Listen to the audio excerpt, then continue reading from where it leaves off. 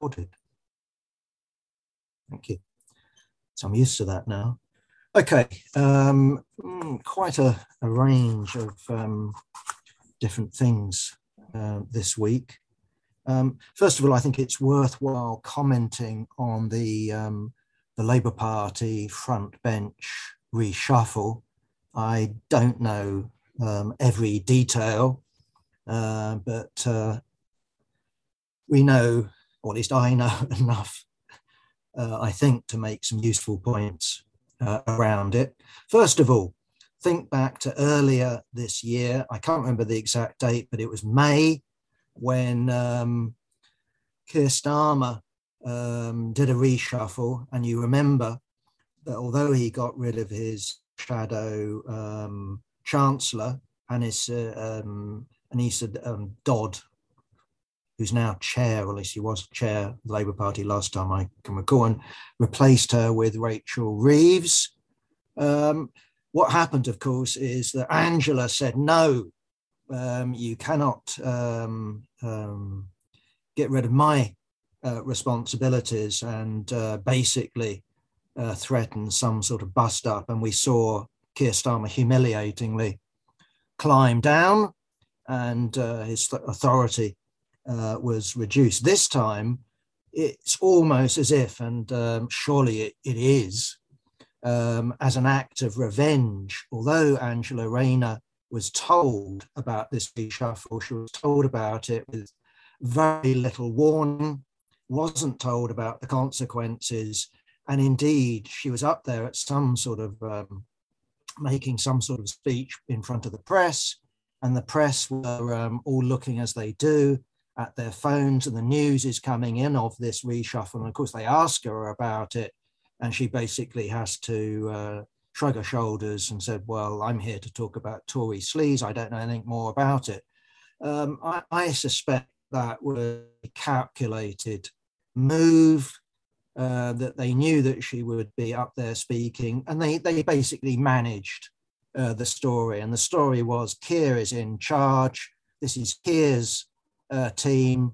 I'm no longer going to be held ransom by my deputy.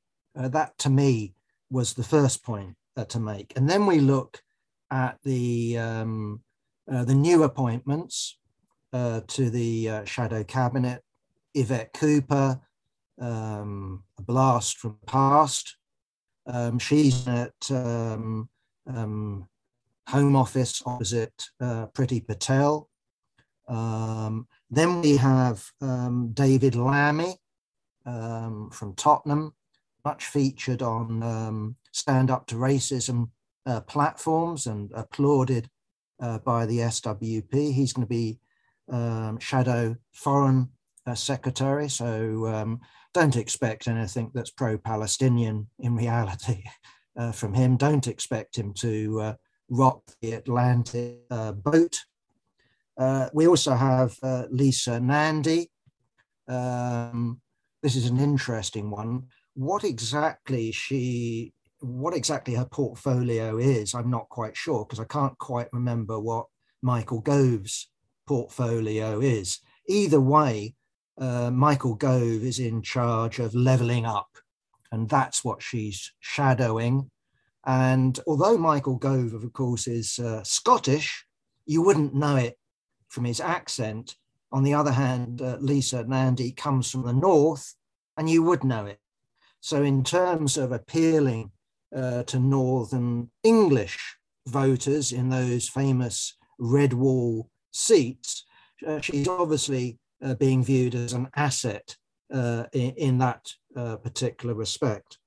We also have Wes Streeting appointed health, and that replaces, is it Ashworth? That's my memory, who was also the health secretary under Corbyn. And we also have the resignation from the shadow cabinet of Cat Smith, who was previously in charge of young people and democracy.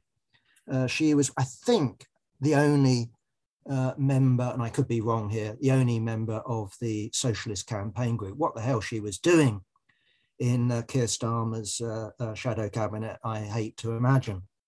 Either way, we also then have Ed Miliband, demoted, you sort of maybe-ish. He's lost business and he's left with shadowing who knows who, because there isn't a Minister of Climate. There is the COP26 still going on with a UK chair all this year.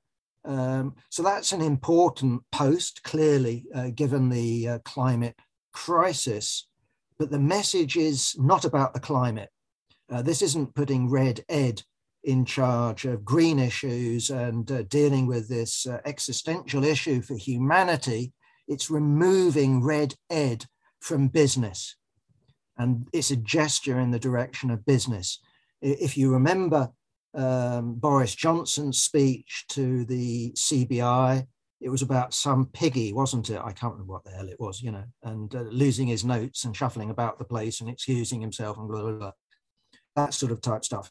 Keir Starmer, on the other hand, began his speech along the lines of the only F words you will hear here, fiduciary, something or other, and something or other beginning with F, F, F. The point he was making there is he was not going to say, fuck business, which was Boris's line, remember, in the around the Brexit question. I'm going to push through a hard Brexit, and I don't care what business says about this. We're going to get Brexit done. And he did, and it was a hard Brexit. So what you've got is no longer Red Ed. You've got someone who is pro-business and who ain't going to mess around with the N-word. And what we're talking about here with the N-word is over power and over railways, and the N-word is nationalisation. We don't say that anymore. We are the Labour Party. So the Labour Party is making its pitch in the direction of big business, and this is the team. This is the team, and it's got good approval ratings from basically the bourgeois press and media, and they say, but he still needs a big idea in order to win an election. Maybe he does, maybe he doesn't. I mean, if you look at previous big ideas, they haven't been particularly big, have they? Does anyone remember the Third Way and communitarianism? I can't say I give a bugger about any of that, and I don't think Tony Blair did. It was just a useful, how should I put it, coat hanger to put his bid to become prime minister around. Either way, the point needs to be made, and that is, of course, that oppositions don't win general elections, governments lose them. You need to be in a position where the government is losing and it's lost the faith of the capitalist class, and they're willing to allow the second 11 to have a go. And that's basically what Keir Starmer's banking on, that Boris Johnson will bugger up and big business will shift at least to the level at, let them have a go sort of type idea.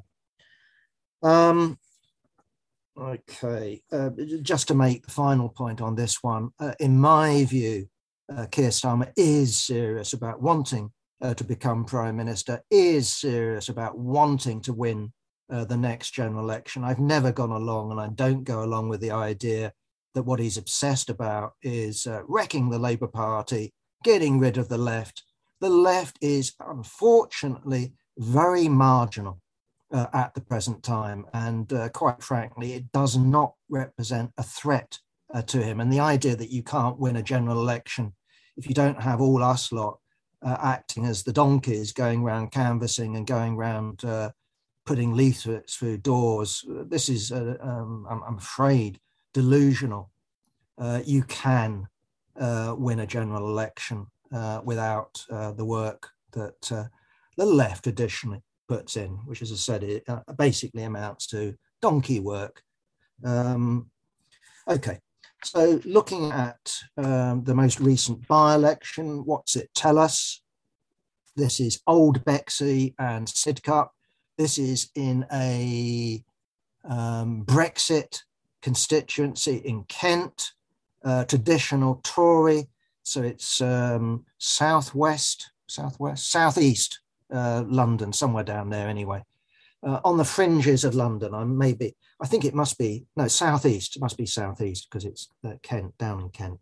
Anyway, the results, what were the results? We all know that the Tories won. We all know that the turnout was miserable, 34% turnout. Okay, so what did the Tories get? 52%, so a clear win by the Tories. On the other hand, if you look at the Tories in 2019, which is when Boris got his 80 majority, they got 65% of the poll. Labour, it got 31% of the poll, so considerably behind. What did they get last time? Well, the figures I've got, haven't gone and looked up everything, but the figures I've got are from 2017, which is, remember, when the Labour Party did well, unexpectedly well. This is Jeremy Corbyn and Theresa May and all of that sort of type stuff. Then the Labour Party got 29%. So obviously in 2019, they did badly, and therefore the Labour Party is able to boast of a 10% swing in their direction.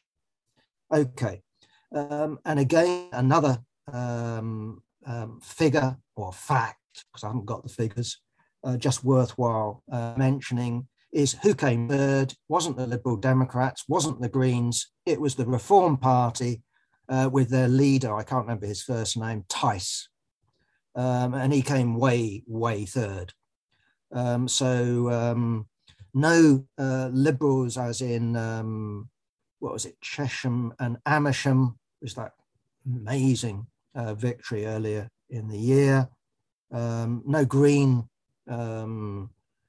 breaking through because of climate. It's the Reform Party, which is interesting, isn't it?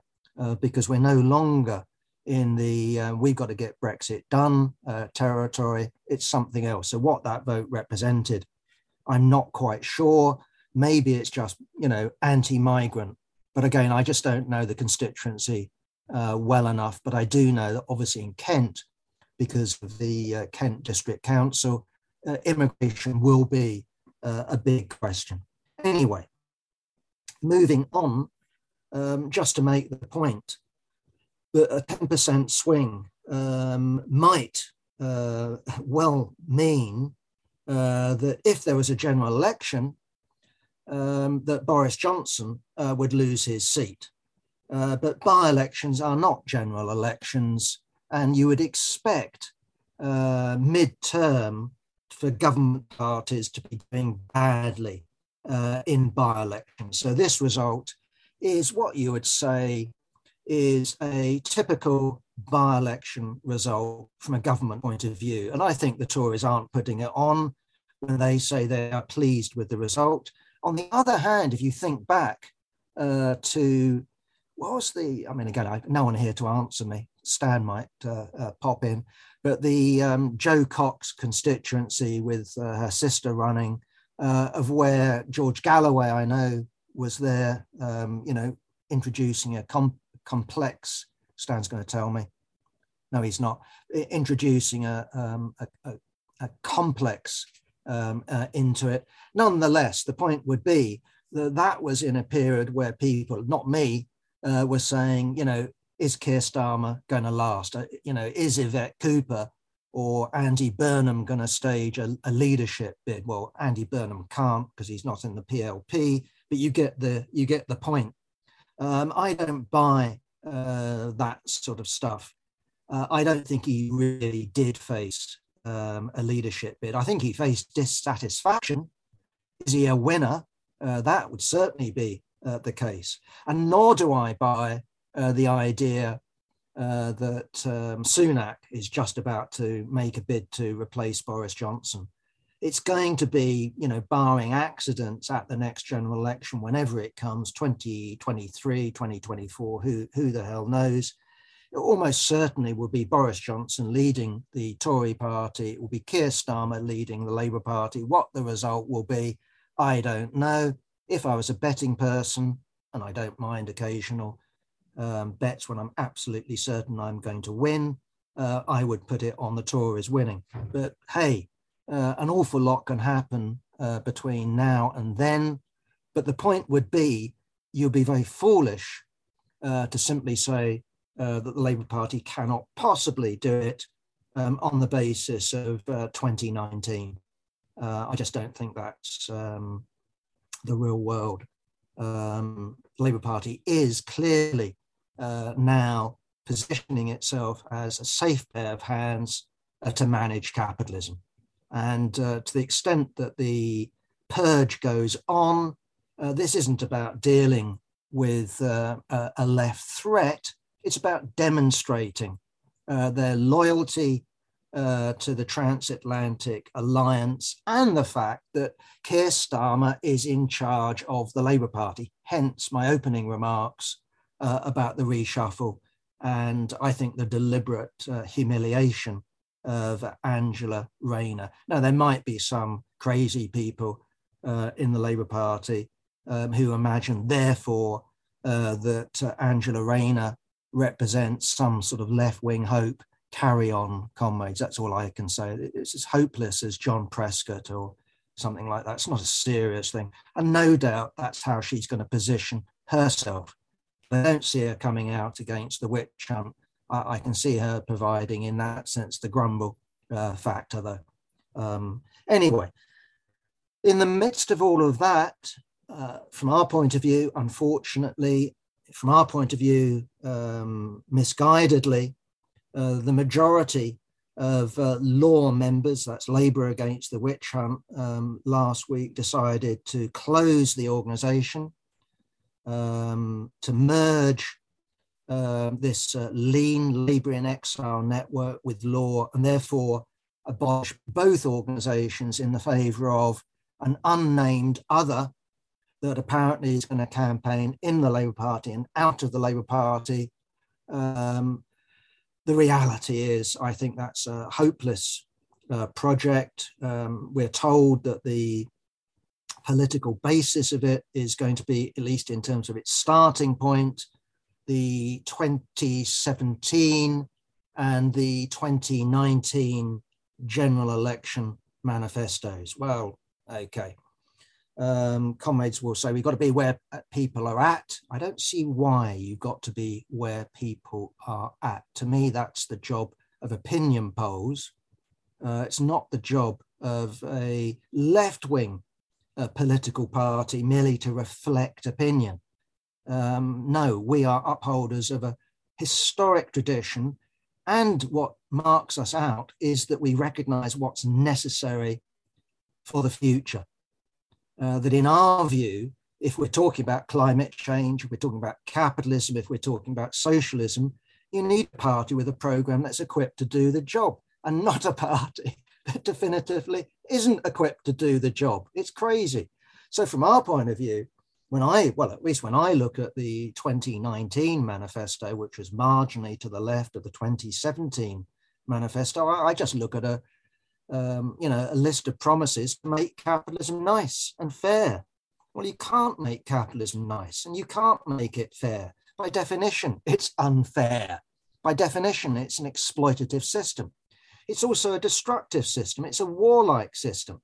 And what we had in the 2019 manifesto, I'm sure the comrades will get rid of it, is a commitment to NATO, equipment to the standing army, or maybe they won't get rid of that. That's considered far too ultra-leftist, isn't it? But also a commitment, of course, to nuclear weapons. And anyway, you get the general point, that this is not a socialist manifesto. It's a capitalist manifesto. It's about improving the position of workers within capitalism.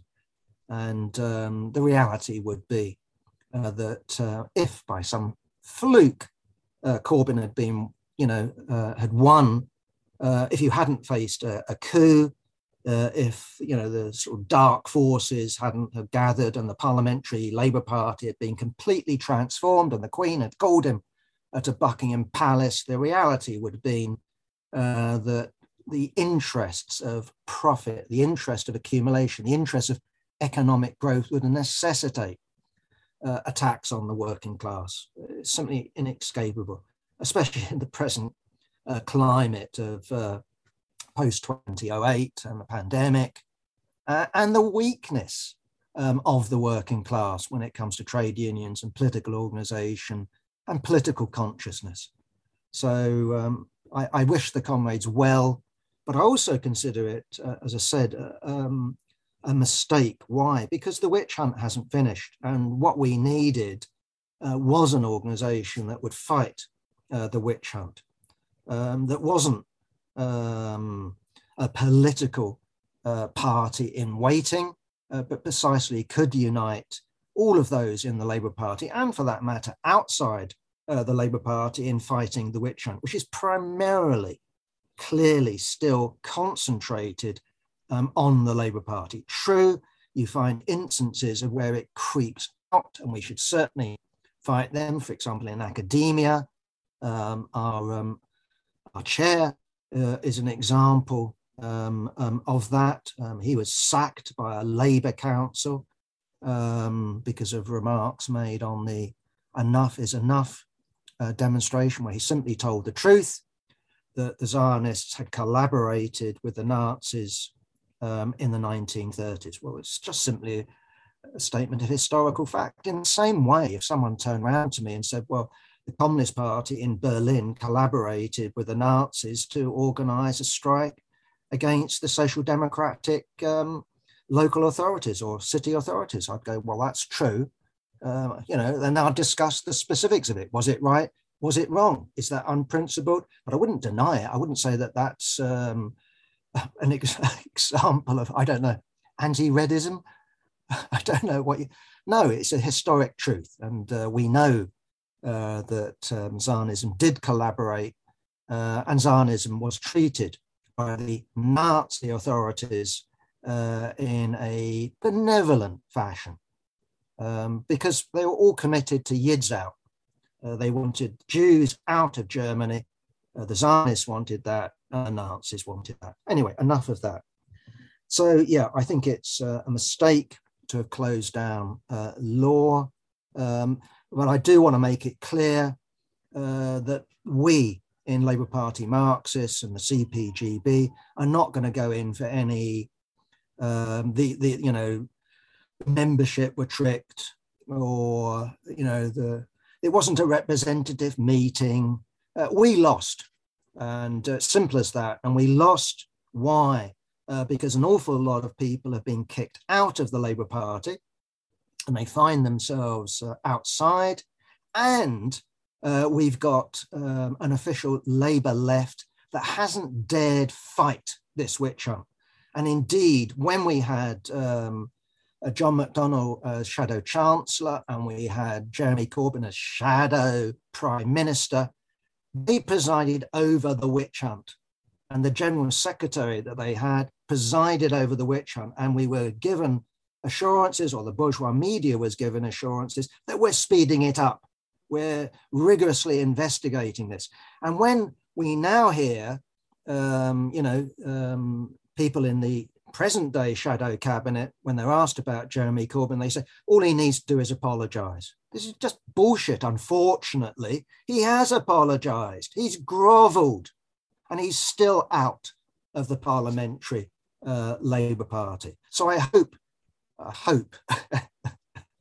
desperately, no, I'm not desperate, but one would hope, just from the point of view of common humanity, that John McDonnell and Corbyn will turn around at this late stage and saying that this witch hunt is an outrage, and show that they've got some honour left as people who call themselves left wing.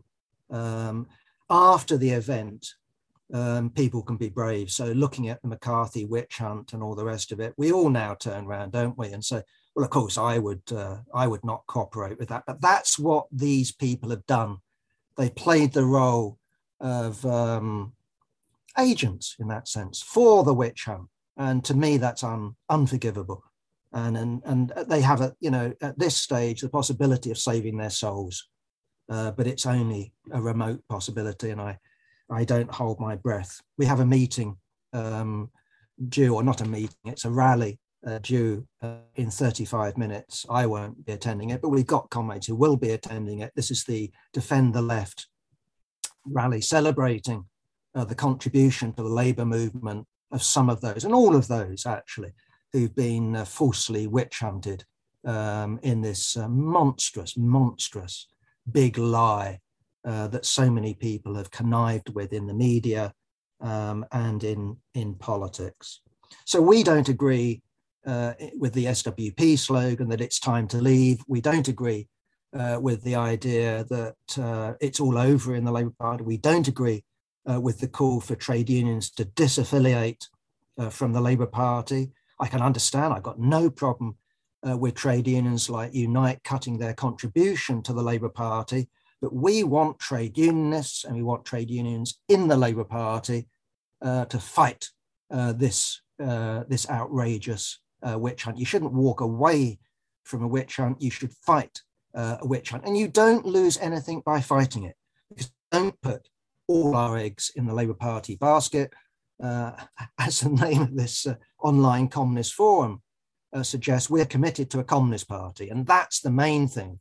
And we see the Labour Party as a site for struggle in the same way that we'd see trade unions as a site of struggle. And if they purged the communists, as they did, for example, in one of the elements that went to form the Unite Union, that's the electricians' union, you don't accept these bans, you don't accept these exclusions. So there is no reason, although we understand why the comrades voted the way they did. I can well understand and sympathise with their position. Okay, moving on. Ben Raymond. Anyone heard of Ben Raymond? He was on trial and he's just been sentenced to 8 years for membership of a banned organisation. And of course, I'm talking about National Action, which was banned, if you recall, having mentioned Jo Cox. It was banned not because Thomas More was a member of National Action or was operating under the instructions of National Action when he assassinated Jo Cox. It was because the response from National Action to her assassination, I can't remember the exact words, but was along the lines of congratulating him. You know, one national traitor down, let's go on and deal with the rest of them, sort of type idea. So as a result of that, it wasn't just the assassin that was put in prison. The organization was banned, and anyone found to be a member of it was committing a criminal offence. And we've already had the leader of National Action sentenced to 8 years, but we've now got the number 3 of National Action. As a piece of irony, you have to, I sort of cruel chuckle here, you have to have a little cruel chuckle. He's just recently published a manual for former members of National Action about how you avoid prosecution. So, be like me. That was basically the message. Look, I haven't been arrested. I haven't been sentenced to 8 years. And God help us, then he was. And not only did he get 8 years, he got 2 years added on of where he'll be supervised to make sure he doesn't carry on with his evil ways. Now, from our point of view, of course, we find National Action as a political formation revolting. It was this guy, Ben Raymond, who invented, pretty crazy word, white jihad. I mean, what a stupid idea. Anyway, it obviously chimed with some. Basically, their idea is that the races, whatever they are, can't live together. And exactly what Muslims are, I don't know. Presumably they're a race. Anyway, biologically, they're incompatible. And the job of these organizations apparently is to stir things up and give history a little bit of a push. So they want a race war. They think a race war is coming, and their job is just to give it that just necessary nudge forward. Well, crazy. Yes, of course it's crazy, and it's revolting. And I'm not going to object if an individual who attacks someone else on the basis of their ideology is found guilty of assault, let alone murder, as it was with Jo Cox. We do not object to that. We are against murder. Either way, though, we do object to closing a political organization. Now, what happened with National Action is it dissolved itself, but carried on at a regional level under different names. They communicated using, I don't know, encrypted messages, but quite frankly, the idea that you can get round GCHQ and MI5 is clearly that's not the case. But yeah, we are against banning of political organizations. And I'm reminded here of Leon Trotsky when he was in exile in Mexico. And of course, he was subject to assassination attempts before the final successful assassination in 1940. He was subject to numerous attacks in Mexico, not least those organized by the Communist Party of Mexico. And anyway, he was asked if he would be prepared to go to the United States to testify before I've got to get this one right, the House of Un-American Activities as organized, not by the Senate, which was Joe McCarthy's committee, but the House of Representatives, their house, their committee of Un-American Activities. He turned around and said, yeah, okay, I'm prepared to go. And we have, my shelf over there, my collection of Trotsky's writings. You have an article in that of this is what I would have said, because they didn't give him a visa. They wouldn't allow him to travel into the United States. And if you read his speech, it's interesting, because what he was going to say is, I hate the Stalinists. That was going to be his message. These people are murderers. They've not only been trying to murder me and my comrades around the world, but they've been decimating the Bolshevik party of Lenin. That these people are criminals, etc., etc. But I do not support the banning of the Communist Party of the USA. And he added, I do not support the banning of the Nazi Party of the USA. Right? This was quite a sizable organization that attracted people who from a German background in the main to it. But, people who admired Hitler, basically. Of course, the United States entered the war, the crusade against fascism and all of that stuff. Okay, now we're told, this is by the prosecution, that Ben Raymond is a modern day Goebbels. This is sort of the myth that you have these brilliant speakers that can, cast a spell over the masses. This was the sort of bourgeois politics of the 1950s. How comes Hitler came to power? Couldn't have been the capitalist class, could it? No, it has to be some weakness in the masses. It must be some special gift that speakers, propagandists are given. So Hitler apparently was a great speaker, just mesmerizing. People would be hypnotized by him. And Goebbels, same thing. So we can't allow people like that because the masses are so stupid.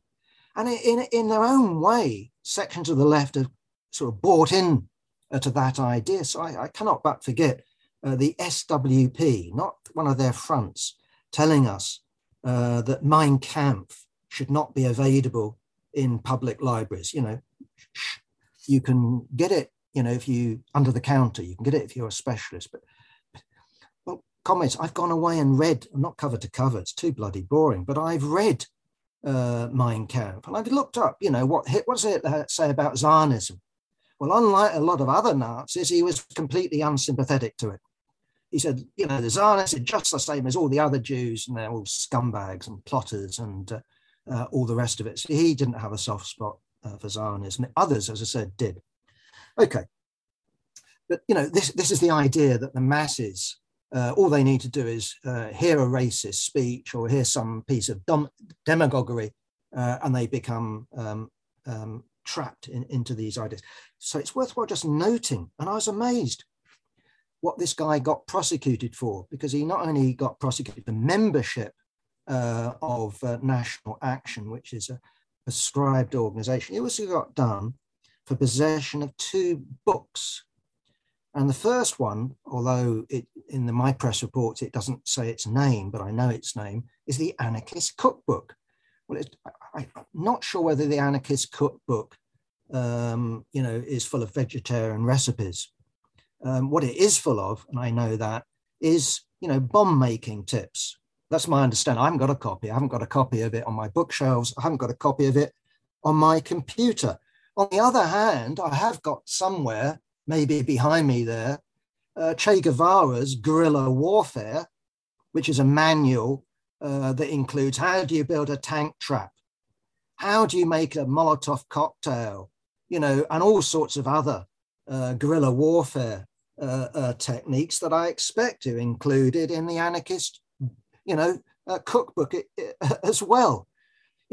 What is so dangerous about the Anarchist Cookbook? Well, to me, it's as dangerous as Che Guevara's guerrilla warfare. Should that be banned?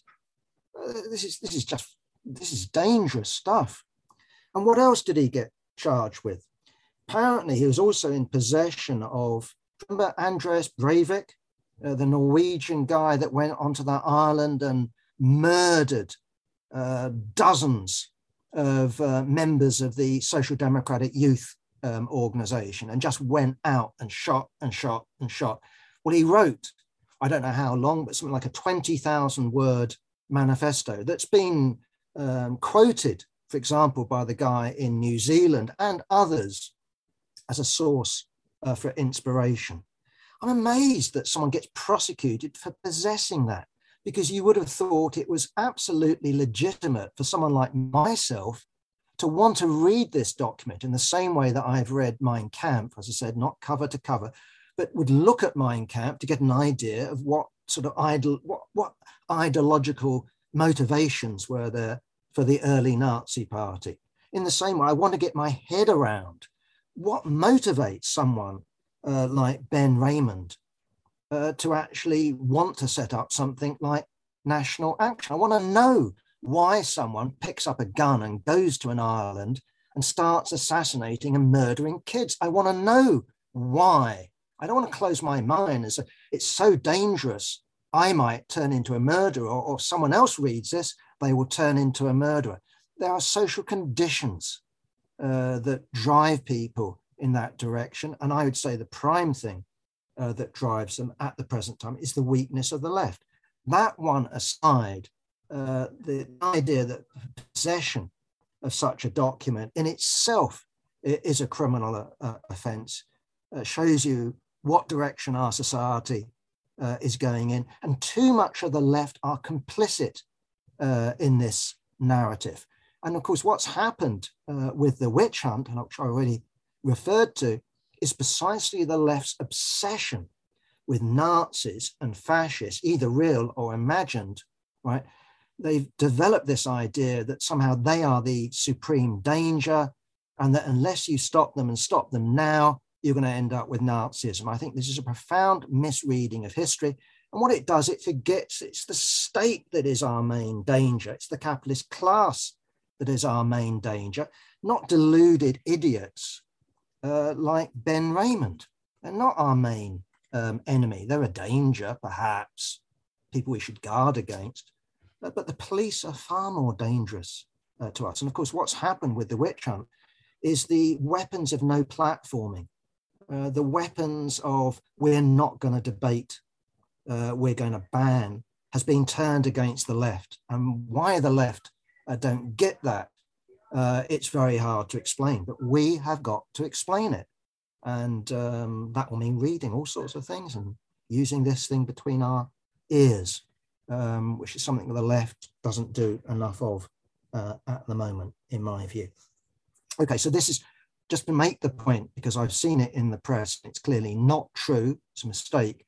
Purportedly, the banning of national action in 2016 was the first political ban to be introduced since 1945, but I could be wrong. Anyway, since the banning of the British Union of Fascists, I presume that must have been maybe 40, maybe I was wrong about 1945. Either way, this is the first banning, we are told. It's not true. Clearly, organizations of the left, Irish republicanism, they've had their organizations banned.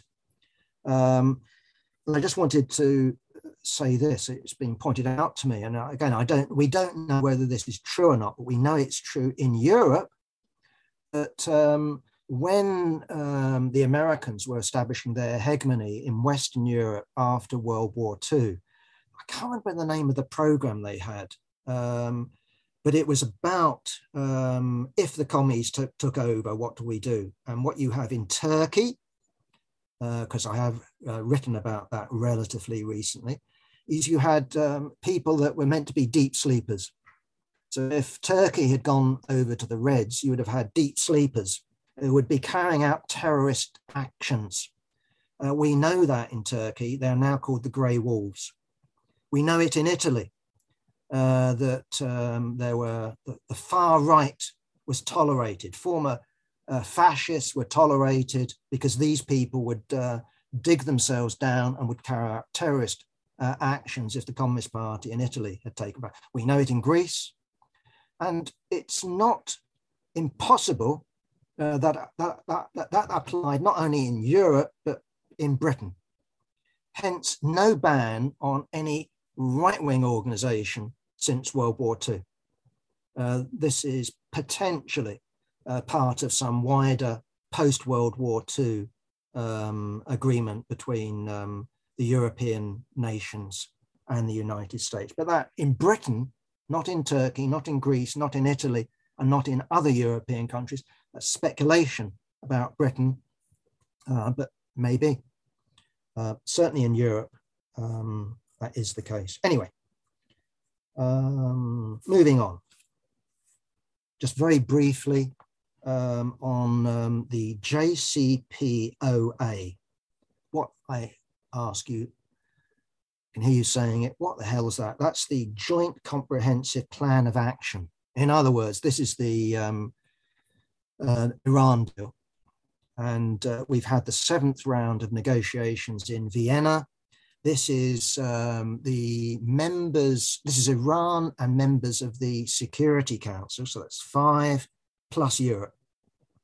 So it's 5 and Iran plus 1.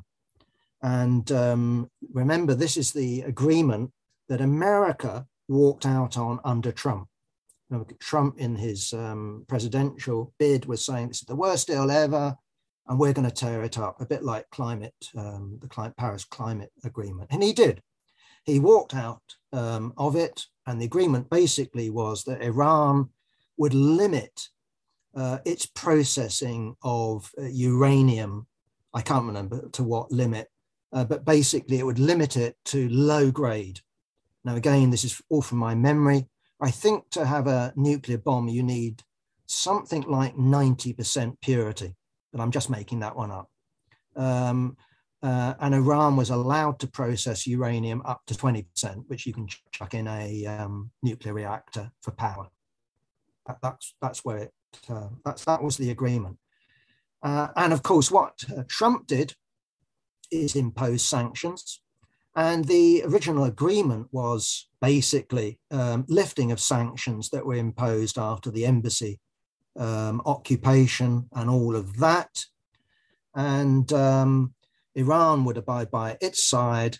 And if, and this is again from my memory, and each signature agreed that as long as Iran stuck by that, they would circumvent sanctions. So the European Union, i.e. that included Britain at the time, they would agree to circumvent sanctions. And that was their intention. But America soon put them right. We're the global hegemon. Don't even think about it. Just do not think about it. And they collapsed. And therefore they had to, whether they wanted to or not, abide by those sanctions. So, for example, we know this from our Iran Workers' Fund. You cannot get a penny into Iran legally through a bank. You cannot even establish anything about Iran with a bank in terms that is going to send money there. It's, banks just will not touch it. You cannot move a penny. Okay. Anyway, and then we have Antony Blinken, and we have him saying Iran is unwilling to return to compliance. Well, Iran found itself in a position where America walked out. America imposes new sanctions, which the European Union abides by. So yeah, China didn't, Russia didn't, at least to a degree. They did their best to circumvent American sanctions, but they were themselves very careful. So, and the Americans are now complaining about Iran backtracking from the deal that it made after the United States has sabotaged it. Well, what's going on apparently is that what had been agreed under the previous Iranian administration, there is what they call some walking back going on. So Iran is playing, to use an American phrase, hardball. It's not playing softy, we give in and all of that. Now, what the end result will be, I don't know. Maybe this is a clever negotiating tactic. I mean, I'm in no position to judge. But what we do know, and I've just been told this today, and I didn't know anything about it, and so I haven't followed it up, but there's just been an explosion outside the nuclear plant at Natanz, the big nuclear plant in outside Tehran. And the Iranians say, oh, it was nothing. We were experimenting with some aircraft or something like that. Bullshit. This is like when an Iranian arms dump goes off, or the centrifuges that you use to purify uranium go wild and basically run themselves to explosion point. It's nothing to do with lack of Iranian know-how. Clearly, this is outside forces at work, just like the assassination of nuclear scientists and generals. This is most likely, or well, it's almost certainly Israel. And you've got a new government in Israel. It's no longer Netanyahu, but basically it's got the same hostile approach to Iran. And what the Israelis are complaining about in their own press is that they've been deserted. And of course, what they would prefer is Trump, and they would prefer war. That's what they want. They want war with Iran. And what you've got in the Israeli press, and I'm very skeptical, I have to say, is talk of doing it themselves, going alone. And what's just worth noting in that context is the recent delivery, I think it was over the last 2 months, by the United States to the Israeli Defense Force of bunker buster bombs. These are the huge bombs that can go through layers of concrete and can get you, the caves of Tora Bora. Remember, bin Laden was meant to be housed away in some cave in Afghanistan. These can penetrate mountains. That's the idea of these bombs. They may be, they're not nuclear, but they're sort of that sort of order in terms of what explosion they cause. Now, it's possible that these bunker busters were delivered in order to do the military emplacements of Hezbollah in southern Lebanon, where they dug deep and dug strong. That's conceivable. So in order to destroy them, maybe you need bunker busters. I mean, I'm just in no position to judge. And maybe that's why they were delivered. But if you look at Iran's nuclear facilities, precisely, they're under concrete, layer and layer and layer of concrete to precisely make them invulnerable to conventional bombing attacks. But bunker busters are a different question. So Israel could do it, thanks to the United States. Now, my own assessment is, unless the United States gave them the wink, go ahead sort of type idea, Israel won't do it. On the other hand, maybe they will. I'm just in no position to judge, but clearly we're talking about a very dangerous situation of where you've got a stubborn, and I understand the stubbornness of the Iranian regime. It's been cheated by the Americans, tricked by the Americans, and an Israel that views itself falsely as facing some sort of existential threat from a nuclear-armed Iran, as if nuclear weapons in Iran are designed to attack Israel, as opposed to, don't attack us, we can hit back at you. So I don't believe myself that if Iran did get nuclear weapons, they would say, oh, we've got to wipe out the Jewish state. I don't think that's the aim. I think it's about self-survival. You know, it's as simple as that. And note, of course, that the elephant in the room in all of this is the fact, although they don't officially admit it, that Israel has at least 190 nuclear warheads, so to speak, which can all be delivered by aircraft or missile. No one goes on about Israel being a nuclear power and a danger of triggering nuclear war. Okay, two more items, and then I'll finish very, very quickly. These are both from Socialist Worker. This is a little article by Alex Kalinikos commenting on the remarks of Jamie Dillon. He's the head of JP Morgan Chase, you know, huge bank in America. And his remarks along the lines of JP Morgan will outlast the Communist Party of China. And that's the significance of the story. And then, sorry, I didn't mean to say that. And Alex Kalinikos is saying, well, why did he say so? You know, why did he say sorry? You know, why did he say sorry so loudly and so often? And then he says, and I bow to his knowledge on this. He says, well, of course, JP Morgan and Goldman Sachs are opening up operations in China in spite of, finger wagging by the administration of both Biden and before that of Trump, you know, anti-Chinese rhetoric and all the rest of it. Don't trade with China, disinvest, disengage with China. They're opening up, and how well they're going to do, that's a different, they're opening up by themselves. They're not opening up in partnership, which is the traditional thing to do in China with a Chinese counterpart. So this is JP Morgan and Goldman Sachs doing their own thing in China. Now, maybe that's a good business move. Maybe it's a crazy business move, but it's a business move. And presumably you would guess that these guys like Jamie Dillon know what they are doing. So hence, as Alex Kalinikos says, whoops-a-daisy, I made a faux pas here, hence the groveling apology from Jamie Dillon.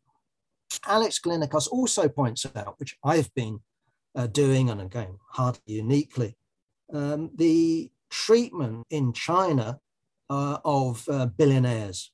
I'm not standing up for the billionaires, I'm merely commenting. What we've had is Didi, which is the Chinese version of Uber, withdrawing from the New York Stock Exchange, withdrawing from listing on Wall Street and shifting to Hong Kong. And that's under direct instructions of the regime. We've also had, as Alec Kalinikos points out, the abandonment of the flotation of Alibaba. This is the company that was I think is the right word, by Jack Ma, the guy that came out with some disparaging remarks about the Communist Party of China and was then retired to the golf course. No more political comments from you, Jack. You can carry on playing golf, but you're no longer in charge. And there's been other such developments in China. And Alex Kalinikos quite rightly says, and I'm not going to argue with him, I think he's absolutely spot on, that this really shows you who's in charge in China. It's not the capitalist class, it's not the billionaire class that's in charge, it's the Communist Party that's in charge in China. Now, exactly, how you would then describe the social formation, I don't know, but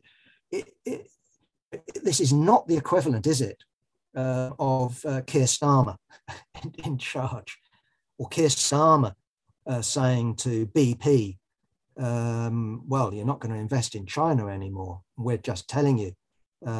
Or Barclays Bank, or ICI, or whatever the hell these companies are called nowadays. In Britain, we have a capitalist class that basically its business is business. That's certainly true.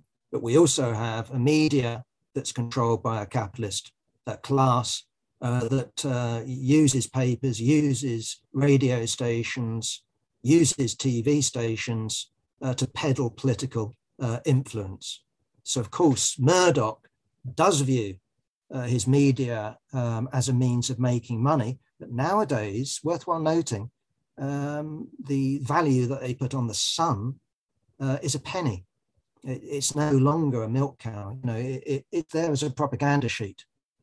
And I think you've got a similar model with the Daily Mail, that the actual paper isn't where the money comes from. It's online nowadays where the money comes from. Either way, my point is that the political economy of China is clearly radically different to normal capitalism. And I was quite surprised in that sense that Alex Kalinikos didn't end up, okay, it's a short piece, so I'm not making a big song and dance about it, with an attempt to prove that this made China a capitalist, state capitalist, because clearly the state is in command. How they actually square up this political formation with pre-Deng, I'm not sure, let alone the Soviet Union. I just point out this to finish on this particular question, that of course, when Tony Cliff wrote his famous book, State Capitalism in Russia, he wasn't stupid. He knew that there wasn't wage labor in the Soviet Union. He knew that there wasn't commodity production in the Soviet Union. He knew there wasn't money in the Soviet Union. He knew that there wasn't the law of value in the Soviet Union. So how you actually marry that up with present day China, I don't know. I would simply say myself that Marxists need to investigate, and crucially, Marxists need to investigate it, in my view, not on the basis of trying to designate China a mode of production, which is the interesting article this week in the Weekly Worker by Paul Fleurs. I think that Moshe's article, by the way, the pamphlet written in the 70s was very good, by the way. Don't agree with it. He doesn't agree with it now, of course, who would? But it was a good attempt in the 1970s, but it was an attempt to show the Soviet Union as a mode of production. I don't think the Soviet Union was a mode of production. I don't think that you should classify China as a mode of production. And that's why I'm using the get out phrase, social formation, as opposed to mode of production. Okay, lastly, again from Socialist Worker, headline, masks should be imposed everywhere, quote unquote, or words to that effect. And this is about the government saying that if you go on the London Underground, if you go on a bus, if you go to a shop, you're meant to wear a mask. Now, just anecdotally, from what I'm told by comrades around the country, is that in shops, a lot of people don't. On trains, my own experience is a lot of people are, and I just report this, the local paper down here, the Evening Standard, which is the sort of free giveaway sheet in London, the evening one, is reporting that people have been fined, I think 30,000 quid for not wearing masks. And loads of people are being kicked off trains. Loads of people have been denied entry to railway stations. I haven't seen that myself, but I've seen a lot more people wearing masks. You get 200 quid fine if you don't wear a mask. And what the comrades are saying is, why doesn't this apply to pubs? Why doesn't this apply to restaurants? Why doesn't it apply to what is called the hospitality industry? And they know the answer. It's profit. Well, I can go along with them to a degree, quite clearly. If you're a pub and you require drinkers to wear masks, you're not going to get many drinkers. I mean, maybe you can drink a pint of beer through a straw.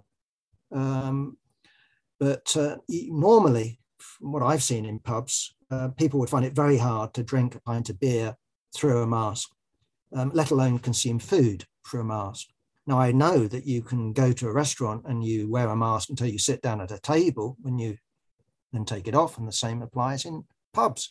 But the SWP are saying, no, it's all the government's friends in big business, and what they're after is money. It's all about profit. It's a bit like football. It's all about profit. That's the only thing the SWP can see, even though lots of clubs don't make any real profit, that lots of football clubs, especially at the top, are vanity projects. Anyone who tells me that MBS has bought up, and he has, Newcastle United in order to make money, I'll take you to the funny farm. I mean, you're just crazy. No, this is about him as a multi-billionaire, wanting, when he becomes king, to come along and watch his team, because he can't do it now. He's only the crown prince. He'll get arrested, apparently, because he's a murderer. But no, when he becomes king, he's got the immunity that he needs as head of state, and he can come along and watch his team play, and he'll get fun from it. And that's also the point, SWP, about going to a pub and going to a restaurant. And we need to recognize, yes, that profit is being made, but there's another side to it, and it's called use value.